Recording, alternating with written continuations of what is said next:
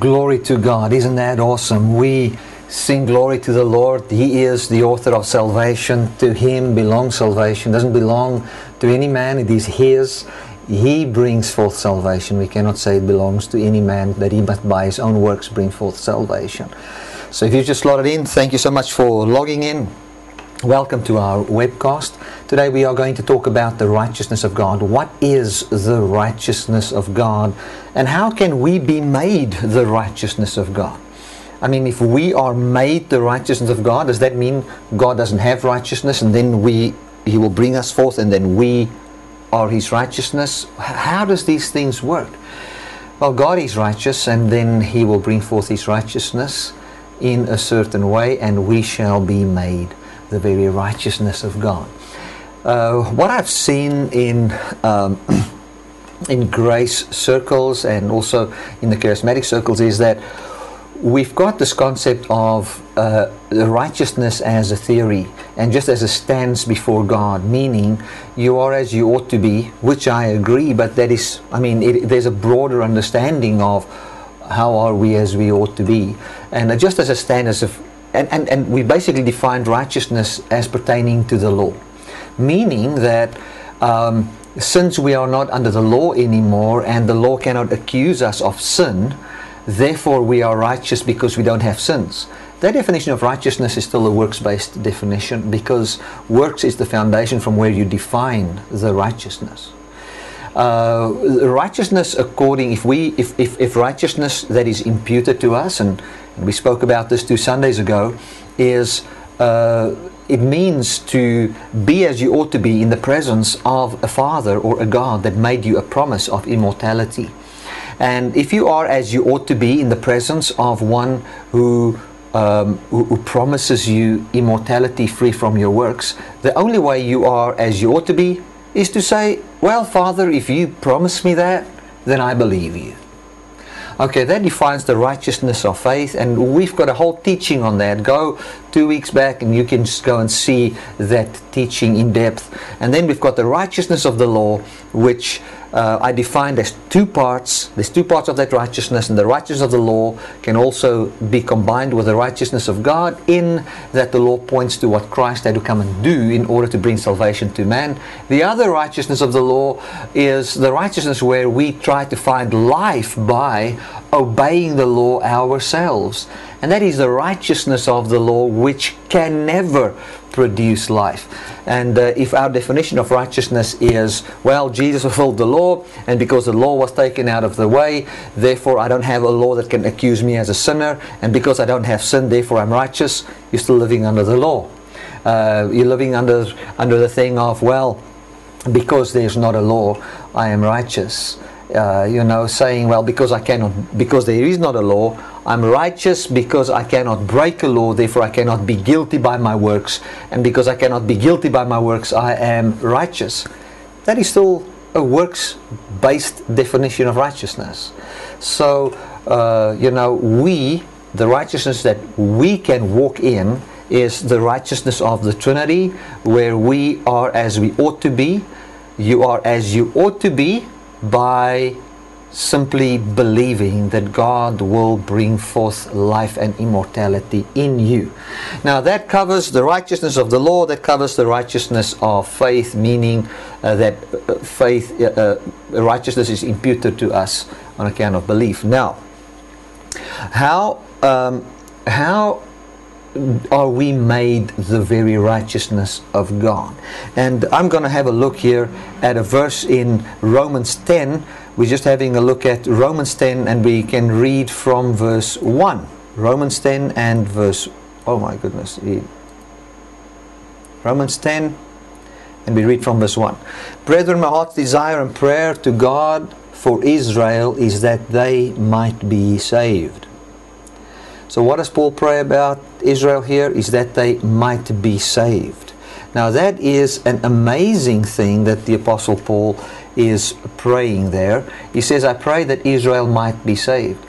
The kind of a thing that is going around church today is that the Jews are the saved people of God, and that the church is actually lost, and that they must suck up to the Jews so that God can then one day kind of also have a bit of favor and save the Gentiles by how they bless the Jews.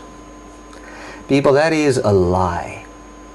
I want to say that to you, and you might say, Bertie, I'm anti-Jew or anything like that. Let me tell you something. I'm not anti the Jews. I am anti stepping upon the blood of Jesus in glorifying human flesh and the flesh of a certain nature, of a certain nation, saying that God even honors the flesh of a nation, and thereby, by the flesh of a nation, He will save man. I mean, that is absolute heresy. And it is infiltrating the church, and I know I will still receive a lot of persecution for what I am about to teach, not today, but in future, about the Jews and what God has done concerning nations. I want to say this, just in short, to know that you can know where I will go with this. There is no more Jew. There is no more Gentile. Glory to God. We don't walk by that anymore. So here the Apostle Paul prays. He says, I pray that the Jews may be saved.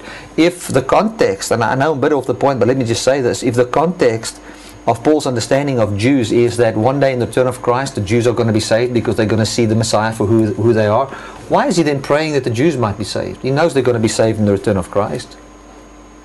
You see, those are difficult questions that people wouldn't like to answer, you know. But here Paul comes and he says, I wish that the Jews might be saved. I wish that Israel might be saved. Because all that are of Israel aren't Israelites. Well, I'm a bit off the point, but let's get back into the scripture there. In verse 2, it says, I bear them record that they have a zeal of God, but not according to knowledge. So these guys are zealous. They've got the zeal. They've got even the zeal of God. They have a zeal of God. They've got a zeal for serving God, doing things for God, but not according to knowledge. Now it says, why? In verse 3, for they, being ignorant of God's righteousness, are going about to establish their own righteousness, having not submitted themselves unto the righteousness of God. For Christ is the end of the law for righteousness to everyone that believes. For Moses describes the righteousness which is of the law, that the man that does those things shall have life or live by doing the law. So the righteousness of the law is, I will give you life, or you will have life by what you do. But the righteousness which is of faith speaks this way, say not in your heart, who shall ascend into heaven? That is to bring the Christ down from above. In other words, that is to bring the Savior or salvation to the earth. Or to say, who will, verse 5, I lost the place there. But the righteousness which is of faith, verse 6, speaks this way, say not in your heart, who shall ascend into heaven? That is to bring the Christ down, verse 7. Or who shall descend into the deep? Who will humble himself? Who will serve so much, and go even to depth, or go do a great work, or go travel great distance? That is to bring Christ from the dead. So it says it's not by your works. It says you shall not have life by your works. But the righteousness of God says this, the word of promise, I want to add it in there to give the context, is close to you, even in your mouth and in your heart. That is the word of faith, where we can be persuaded that God will give us immortality and eternal life by what He promises. Now, I know you might say that I've added a lot to that passage there, but if you read from chapter 4 and chapter 5, that is the context in which it's written. So what he says is that the righteousness of God is to say, I promise you eternal life by my doing. The righteousness of the law says, or the equitable deed of the law is that the law will, by your own willpower, give you life by obeying the law. For it says the righteousness of the law is, if you obey the law, then you will, by what you do, have life. The righteousness of God says, don't do anything. God promised you life, and therefore He will bring forth life. So, God's righteousness is God's equitable deed towards man in justifying sinners with immortality, or blessing sinners with immortality. Now, you might say, Bertie, that can never be true. Maybe you've read this before. Let's go to Romans chapter, I think it's 4 verse 5. It says, let's read it. It says there, but to him that works not, but believes on him that justifies the ungodly, his faith is counted for righteousness. Let's read it to the shock of our legalistic system again. But to him that works not, but believes on him that justifies the ungodly, his faith is counted for righteousness. So what must we believe? We must believe that God will justify the ungodly. What is this justification? This justification is not to say, well, I don't just look at my sin. The justification is to treat you with and bless you with immortality and eternal life, free from your works, by promise, by what God promises you. So God says very clearly that I promise you immortality. I promise you eternal life. That's what I promised you as sinners. I will justify the sinner with life and immortality. The one who believes it, he is living righteous. For he is not saying to God, God, you don't know what you're talking about. God, you don't know what you are saying. I will be righteous by obedience to the law, and by those works I will have life. It's like, let me give a good example on finances, you know. If you say you're going to have the life of financial stability and the life of financial prosperity, and you're going to protect your finances by tithing or giving to the local church, and thereby you are honoring God and bringing in protection over your finances, for you've got this revelation. You know what you're actually doing? You are having the life of financial blessing by your own works, and you have not submitted to the righteousness of God, which is to say, I bless you, and I'm good to you, and I'm your Abba, and I'm your Father. You have not submitted to the righteousness of God. You've worked up your own righteousness, and the prayer of the Apostle Paul towards a person that lives that way is, I pray that he might be saved. Now, like I said before, put that in your pipe and smoke it.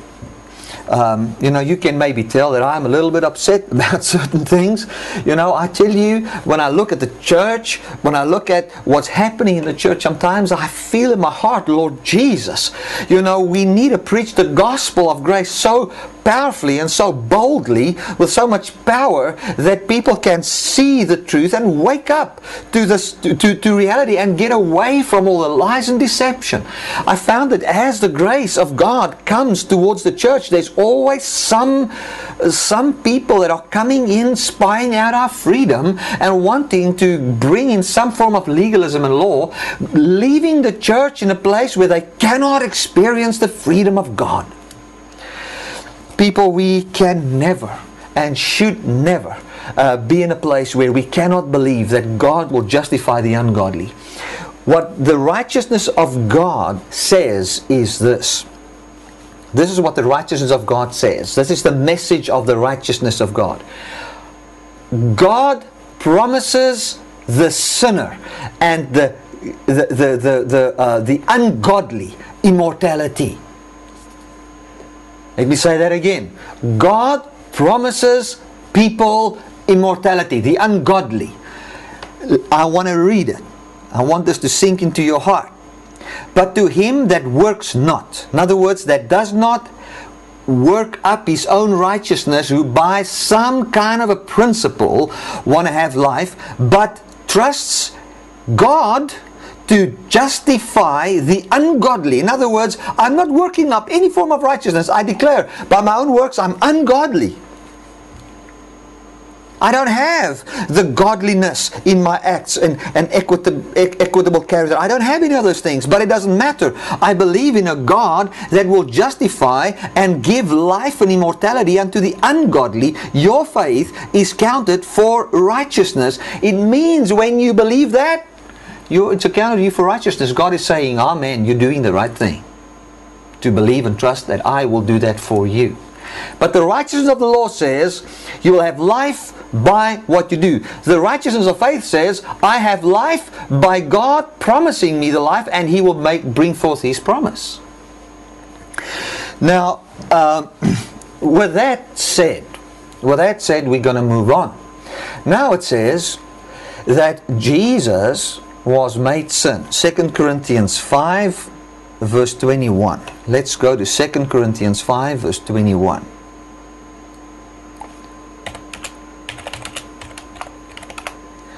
It says, for he made him to be sin for us, or we can read it this way, for he made him sin for us, who knew no sin. In other words, Jesus knew no sin, but he was made sin for us.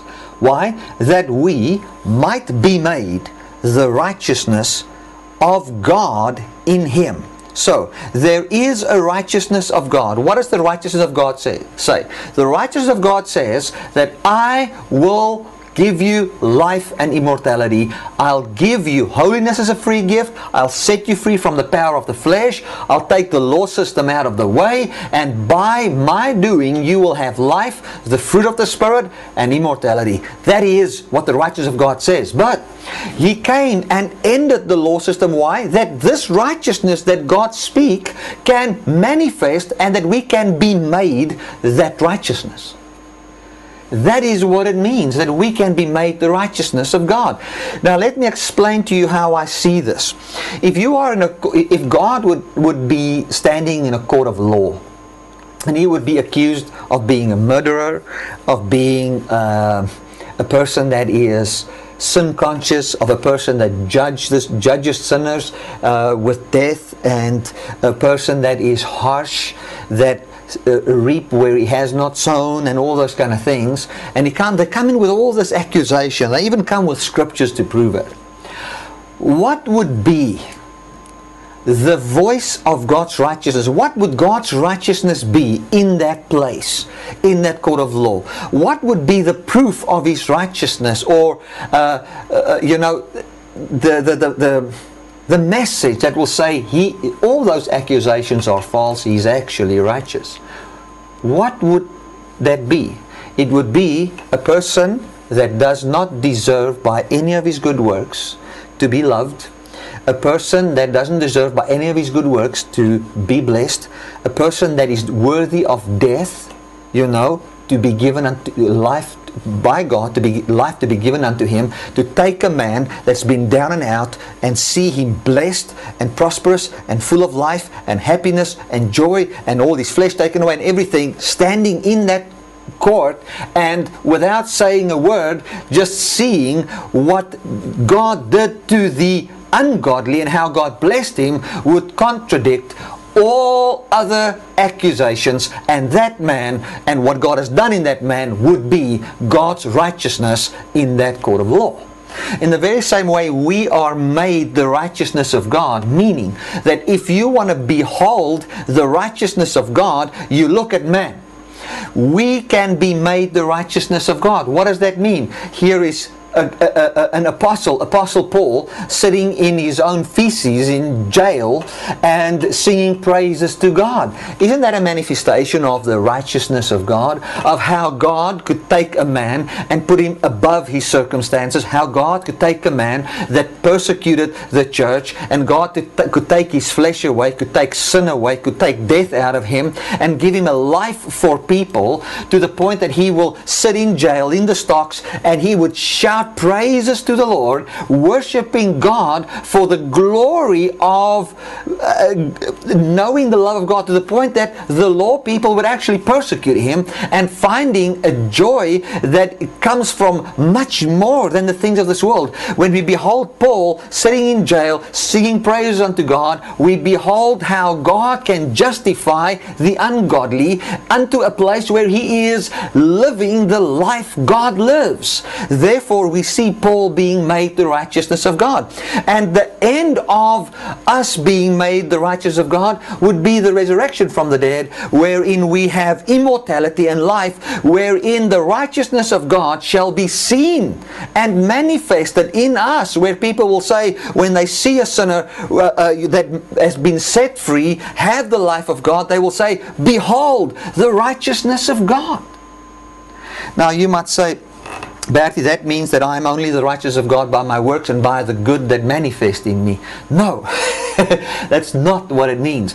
What I'm saying is, if you if God can take you free from your effort, free from your contribution, free from your works, and promise you life, and bring forth that life in you, you are the manifestation of the righteousness of God in this earth. That's why the Bible says in Romans 10 there, that as long as what you try and work some principle or try and obey the law so that you can have life by the law or have blessedness by the law or by some principle, you have not submitted yourself to the equity of character of God. Now, let us go and look at the definition of righteousness. Now, I'm not going to go there and find it for you in the Greek. You can go and see it. I typed it out and I'm going to just read it to you. This is what it says. It says, this is the meaning. It's the Greek word 1343. It means to be as you ought to be. From Strong's it says equity of character or act. So we are made the equity or character, or the equity of character or act of God. So God shows His righteousness by putting His good deeds and His equity of character on display inside you. Therefore, we say, behold the righteousness of God. Let me say that again. God is righteous, but His equity of character or equity of act, which is the definition for righteousness, is one of the definitions. His equity of character and his equity of act is put on display inside you by Him being good to you, by Him taking away the sin of a sinner, by Him breaking the power of the flesh over a sinner, by Him living His life in the sinner, by Him taking the ungodly and giving him a seat in the Trinity, clean him up, make him holy, make him everything he needs to be by the doing of God. That is the righteousness or the equity of character of God put on display, put on exhibit. You can see it. Amen. Okay, another meaning for justification, or the root meaning of the word justification, means equitable in character or act, by implication, innocence. So, when we are made the righteousness of God, we are the voice, what God does in us, by taking away all our sin, by bringing forth life, by Him bearing His fruit in us, not by our works. We are spelling the very innocence of God. You must realize that God doesn't stand innocent before the world on account of legalism and law and lies about God. But when we see God taking a sinner and blessing the ungodly, giving His Son to the ungodly, and not just in theory, but that it is actually powerful enough that He will bring forth His fruit in us, the world can look at, and people can look at, and we can look at what God brings forth, and we can say, God has been accused as a murderer of people, judgmental, angry, a money-hungry God that's running after your tithing and your sowing and all those kind of things, that seeks that you must now honor His resurrection by paying the tithe and all those kind of things. You must pay with your faithfulness and all that. We've seen God in that light. That's what's been taught about us. But when we behold what God does for the ungodly, that He gives His Son to the ungodly, He cleans them up, He gives them life, He heals their broken hearts, He restores them, He gives unto them the kingdom. He actually comes and co-live with them. He lives inside them. He takes the ungodly and say, I love to live inside you. You are my temple. I give you the highest quality of life. Then we say, oh my goodness, now in what we see God has done here, we beholding God, and we can come to the conclusion that God is actually innocent. Therefore, we are now made the righteousness of God. Can you see that, church? So our expectation, and we should never have this narrow definition of righteousness, of, a law-based definition where we say, well, there's no more law, therefore I'm righteous, and because well, thank God that the law has been taken away. And according to the law's definition of righteousness, the whole world has been made righteous because it was all been taken away. But we shall not just be made righteous with the righteousness of the law by our sin be taken away. We shall be made the righteousness of God by God bearing forth His fruit in us.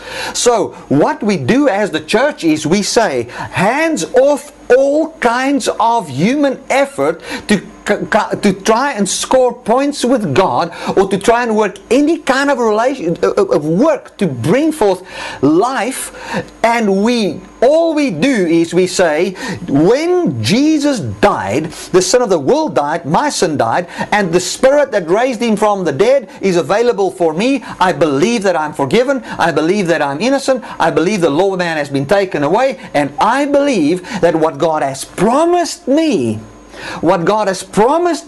which is immortality and the fruit of the Spirit by His doing, as I believe that I receive the Spirit of truth. And as I receive that Spirit of truth, God brings forth His fruit in me. And as He lives in me, I am the very righteousness of God on display in this world. Therefore, I am made the righteousness of God. The only way where we can see the righteousness of, only place we can see the righteousness of God is in what happened in Christ in human form, and that was, all of that righteousness that we see there was so that we can be made that righteousness, that all angels, all demons, every person that ever lived can behold the goodness and the equity of character and the equitable deed of God in Christ in us. The equitable deed of Jesus is wonderful, but the end goal of that equitable deed is so that we can be justified with life and immortality, free from our contribution and work. Glory to God, church. Isn't that good news? That is absolute good news. Glory to God. We've got to... Let me see, there's some other verses here to explain righteousness. Psalm 112 verse 9, it says, He has dispersed, talks about a man giving to the poor. He has dispersed, He has given to the poor. His righteousness endures forever. What is His righteousness that endures forever? The new life is given to the poor. The blessedness that comes to the poor, this equitable deed wherein He actually changed the life of a poor person. It's like going to a man that cannot afford education, and you pay for his education, and when you pay for his education, he gets his degree, and you see this new life come forth inside that person. Your righteousness remains forever. Your equitable deed, your equity of character remains. Where do we see the righteousness? In how He blessed the poor. That is His righteousness. The blessing the poor received is seen as the righteousness of the man that gave it. It shall be forever. And then it says, and the wicked shall see it and be grieved. The law-based persons say that's not right. Can't be that easy, can't be that simple, they will grieve. But I want to tell you, the righteousness of God, wherein He as the rich came and blessed the poor with His quality of life, shall remain forever. For it shall bear forth its fruit, and that righteousness shall manifest in us.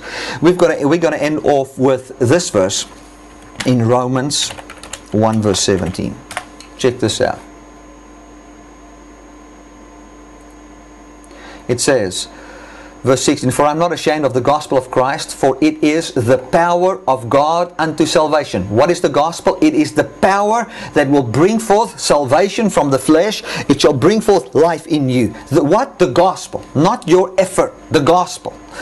To everyone that believes. So as we believe this, like I explained, we receive the Spirit of this truth. The Spirit revives us and gives us life. To the Jew first and also to the Greek. In other words, this gospel was preached to the Jews in law form, wherein He said, listen Jews, this is what I'm going to do, gave all the prophetic words to them, and then also for the Greek and also for the Gentile. Unfortunately, the Jews rejected, or most of them rejected the gospel. Verse 17, For therein, inside the gospel, inside the goodness that God portrayed in Christ, is the righteousness of God revealed from faith to faith. What does it mean? It means that the righteousness of God, the equity of character of God, comes forth and is revealed and shown in the one who believes that God can give life and immortality and the fruit of the Spirit as a free gift. It is revealed in him, meaning God manifests that in him, and as it is revealed, we say, I see the righteousness of God. Here is the righteousness of God. And then we beholding the believer. Glory to God, wherein God manifests his righteousness. Hallelujah. Let me say that again. I conclude with this. God comes and he says, I give you eternal life and immortality. God says, I, by my doing, give you life and immortality. I promise you that. It is not for you to work up. I promise you, I'll give it to you. The worst thing you can ever do is to say, well, God, I hear what you say, but let me just make sure and work some principle to have life. It's like me promising my son, saying to him, you know, my son, I'm going to buy you this thing or that thing. And then I come home, I travel, I come home after a week, I purchase this thing for him, and I come home and I see he's built his own one. I ask him, why did you do that? You thought, and he says, well, I didn't trust you. I was scared that I couldn't do the work right, and therefore I built this thing by my own work. Even if he built something that is as good as what I bought him, it would be a voice of him believing I'm not a righteous father. His work is an accusation against me. His work is a lie.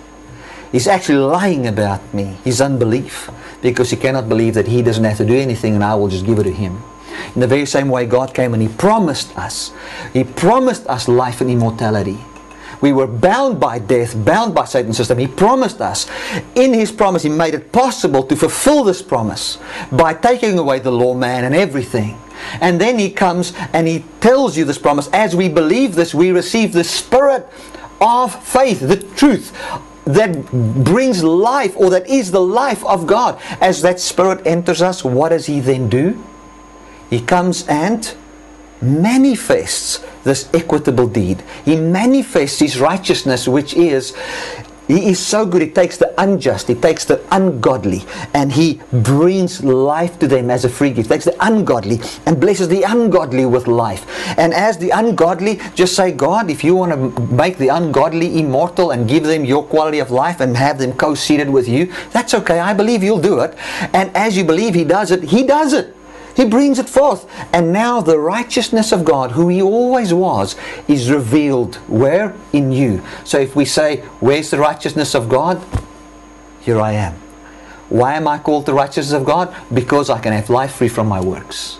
So if you come with your effort of how I'm the blessed of God, I come with my 10 testimonies of how God has prospered me because I followed this principle or that principle, just shut up. You are lying about God. You are saying he is unrighteous. For the righteousness of God is revealed through the gospel, and God giving for free and him promising, not by you doing. It's like Abraham bragging on his child with Hagar. Let's not do that. Let's not do that. Cast out the bondwoman with a child, meaning cast out the legalistic system with the child or the fruit or the testimony you got from your legalistic system. People, I know I say some radical things, but we are not going to have eternal life by blessing the Jews. We're going to have eternal life by believing on Jesus. And every Jew that believes on Jesus shall also be saved. And the Jew that doesn't believe will be lost. That is how simple it is. For why? For he has not submitted to the righteousness of God. Everyone that still continues to believe that we must, outside of just God giving us life and immortality, by him promising us, outside of that, anything outside of that is building up your own righteousness so that you by that work can have life. You're not going to have life by blessing the Jews. I'm not saying curse the Jews. I'm not saying we should curse anybody. I say let us believe that God will give us life, that He will pour out His love in us, that He will pour out His righteousness inside us and put His righteousness on display inside us by the power of the resurrection. And we will bless Jew, we will bless Gentile, we will bless any person. We would love the lost. We'll be generous. Everything. Why? On account of God's righteousness manifested inside us, putting it on display, and therefore we shall be made the righteousness of God by Him living in us. He became sin so that you might be made the righteousness of God. You will be the righteousness of God on display. And if people ask, where's the righteousness of God? I point to you. Glory to God. That's what God points to anyway. He's promised you life. He's promised you immortality, church. And let us believe. Let us believe that truth. He has proved it so many times. Let us believe upon Him and so have life and immortality. Glory to God. Thank you so much for watching this webcast. I trust this has blessed you. If you've got any questions, please send it to info@dynamicministries.com and I will get back to you as soon as possible. For everybody that is in the United States, please go to Latest News, and under Latest News you'll find my itinerary for my US trip that will start on, I think I'm flying on the 9th of April already, and I'll be there for about 6 weeks. And just check where I'm going to be. I might be in your area, and come and let us meet one another, let us fellowship together. Excuse me. We're going to just have an awesome time in the United States. And then we will also have our itinerary for our Europe trip. We're gonna have a trip to Europe as well later this year. I'm leaving the end of July, and I'll be there basically for the month of August. So end of July, August, I'll be in Europe. I know I'm going to be in Ireland. I'm going to be in England. I'm going to be in Holland, Germany. I'm going to be in Budapest, Hungary. So I'm going to be in France. Guys, it's going to be awesome. Check that out. It will be up soon. Thank you so much. Know that you are the blessed of God, and that He makes you His righteousness. Don't have any effort, any kind of effort whereby you try and change the things outside of believing He brings it forth by His resurrection power, is called the works of the flesh and human righteousness, and it does not work the righteousness of God. Glory to God. Thank you so much, guys. God bless.